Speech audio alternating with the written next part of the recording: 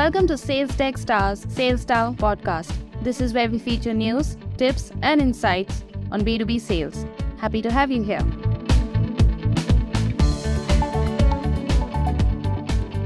Sean Flynn, SVP of Global Sales at Avalara, is here as a guest today to discuss a few top-of-mind sales best practices and insights based on how every B2B team today is currently struggling with common challenges related to a downfall, to lowering budgets, as well as finding it difficult and complicated to navigate a very tough marketplace.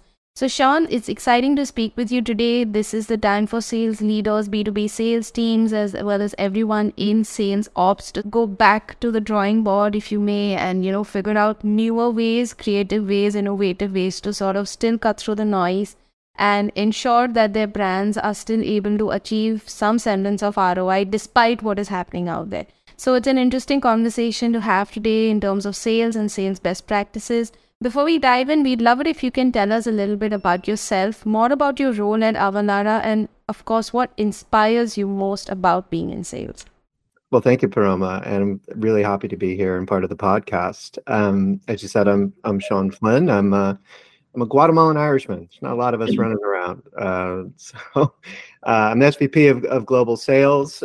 Give you a little bit of a thumbnail sketch on my background. A long time ago, I went to West Point. I was at the United States Military Academy. I graduated. I served as an armor officer. I was a tank commander for years. And when I got out of the military, I was fortunate enough to make my way to IBM. Spent 15 years at IBM, started as an individual contributor, as a seller, and ended up leading global sales teams. I went to 37 countries, had billion-dollar responsibilities, and then I left. I did 2 startups, one as CEO and one as CRO, before I got introduced to Avalara. I've been incredibly happy to be part of Avalara. It's to give you a little bit of context. Avalara is the leading global compliance technology company. We have 30,000 customers in 90 countries. We have over 1,200 integrations with partners like BigCommerce and Amazon and PayPal. And to give you a sense of what we do on a day-to-day basis, if you're doing business in the US and you're paying sales tax, it's most likely on an Avalara platform. We do over 39 billion Avatax API calls every year. In terms of what drew me into sales and some of how I think about the day-to-day, I like competition. I've always been somebody that, whether it was team sports or in the military, I always wanted to know where I stood and figure out where I was on the scoreboard. I find sales endlessly interesting. There's always something new. There's always a challenge to overcome, and I think of it as brain candy. And I love being part of something bigger than myself if I can try to do the thing that has the most value for the most people. So those are things that really drew me into the sales domain. And it's a very interesting domain to be in as well, given all the sales tech innovations, as well as the constant changes in terms of how to do what to do to drive, sales goals faster. So it's a rapidly evolving marketplace. So fast forward to as of today, when it comes to a couple of core sales best practices that you as a sales leader do follow and you feel that more sales leaders should be pursuing, especially given the tough market conditions, what are some of them that you'd like to highlight? Yeah, I think we're all dealing with headwinds in the market as it stands. And anytime you're dealing with adversity, there's a couple things that I try to keep in mind. The first is when you put yourself in your customer's shoes.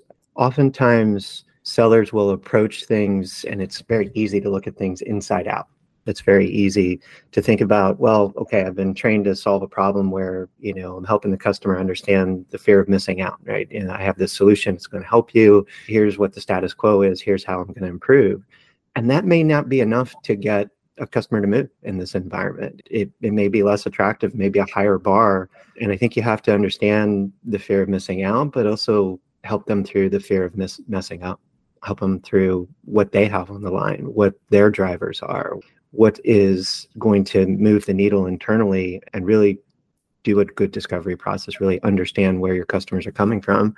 I also think at the rate and pace of change right now, the idea that you're going to have all of the information at your command and fully understand things, and it's not going to change it, that's a very 2000 type of way of looking at it. And so it's that ability to take data in and really kind of learn. And I think of it as pattern recognition. And the last thing I think of, it's very easy to get spread very thin, particularly in adverse environments. You want to get involved, you want to drive things. It's important to narrow the focus, up the quality, and improve the speed.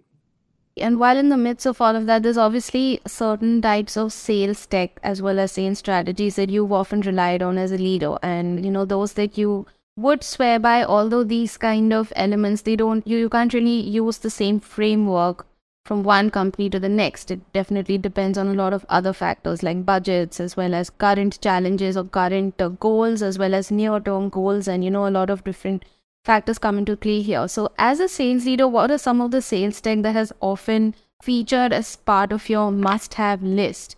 And when it comes to driving, this alignment between strategy and sales tech and sales ops, what are the couple of pointers that you keep in mind to ensure that everything is balanced among your team?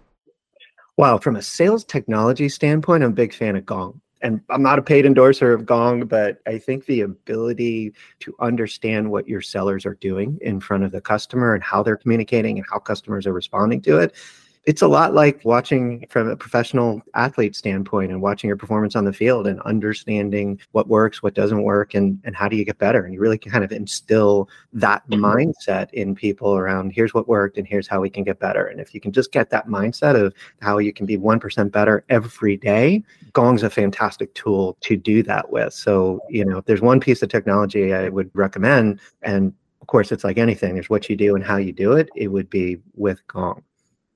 Absolutely. And given the way sales is moving today, and given how there's been, a drastic shift in B2B sales in terms of how it used to be done, what expectations customers have today, what sales reps are meant to do in the B2B domain, so that they can not just create this whole salesy model for their product or their brand, but create a more relevant customer-centric journey. So, there's a lot that's changing in B2B sales, and there's a lot more that's going to change in terms of how teams function, in terms of how they're going to be structured, in terms of what sales tech will come in the fore. So, given how things are today, if you could change 5 things about the state of B2B sales, just so that it aligns more with future trends, what would those 5 things be? And that's not to ignore change, because, you can rage against the tide and the tide's still coming in. But the thing that you can control is how you respond. And so I try to think of it more around what is within my control that I can work on with my team. And my approach has been, going back to my military days, this idea of mission first and people always. And you can do both. It's not binary. From a mission standpoint, like a business standpoint, I think you have to be very intentional about where you're going and know your ideal customer profile. It's really easy, as I said earlier, to get peanut buttered. Know what you're aiming at, what you're messaging in. Think of it as market back, and train your sellers to go in. And I talk to them often about this idea of being 10x prepared.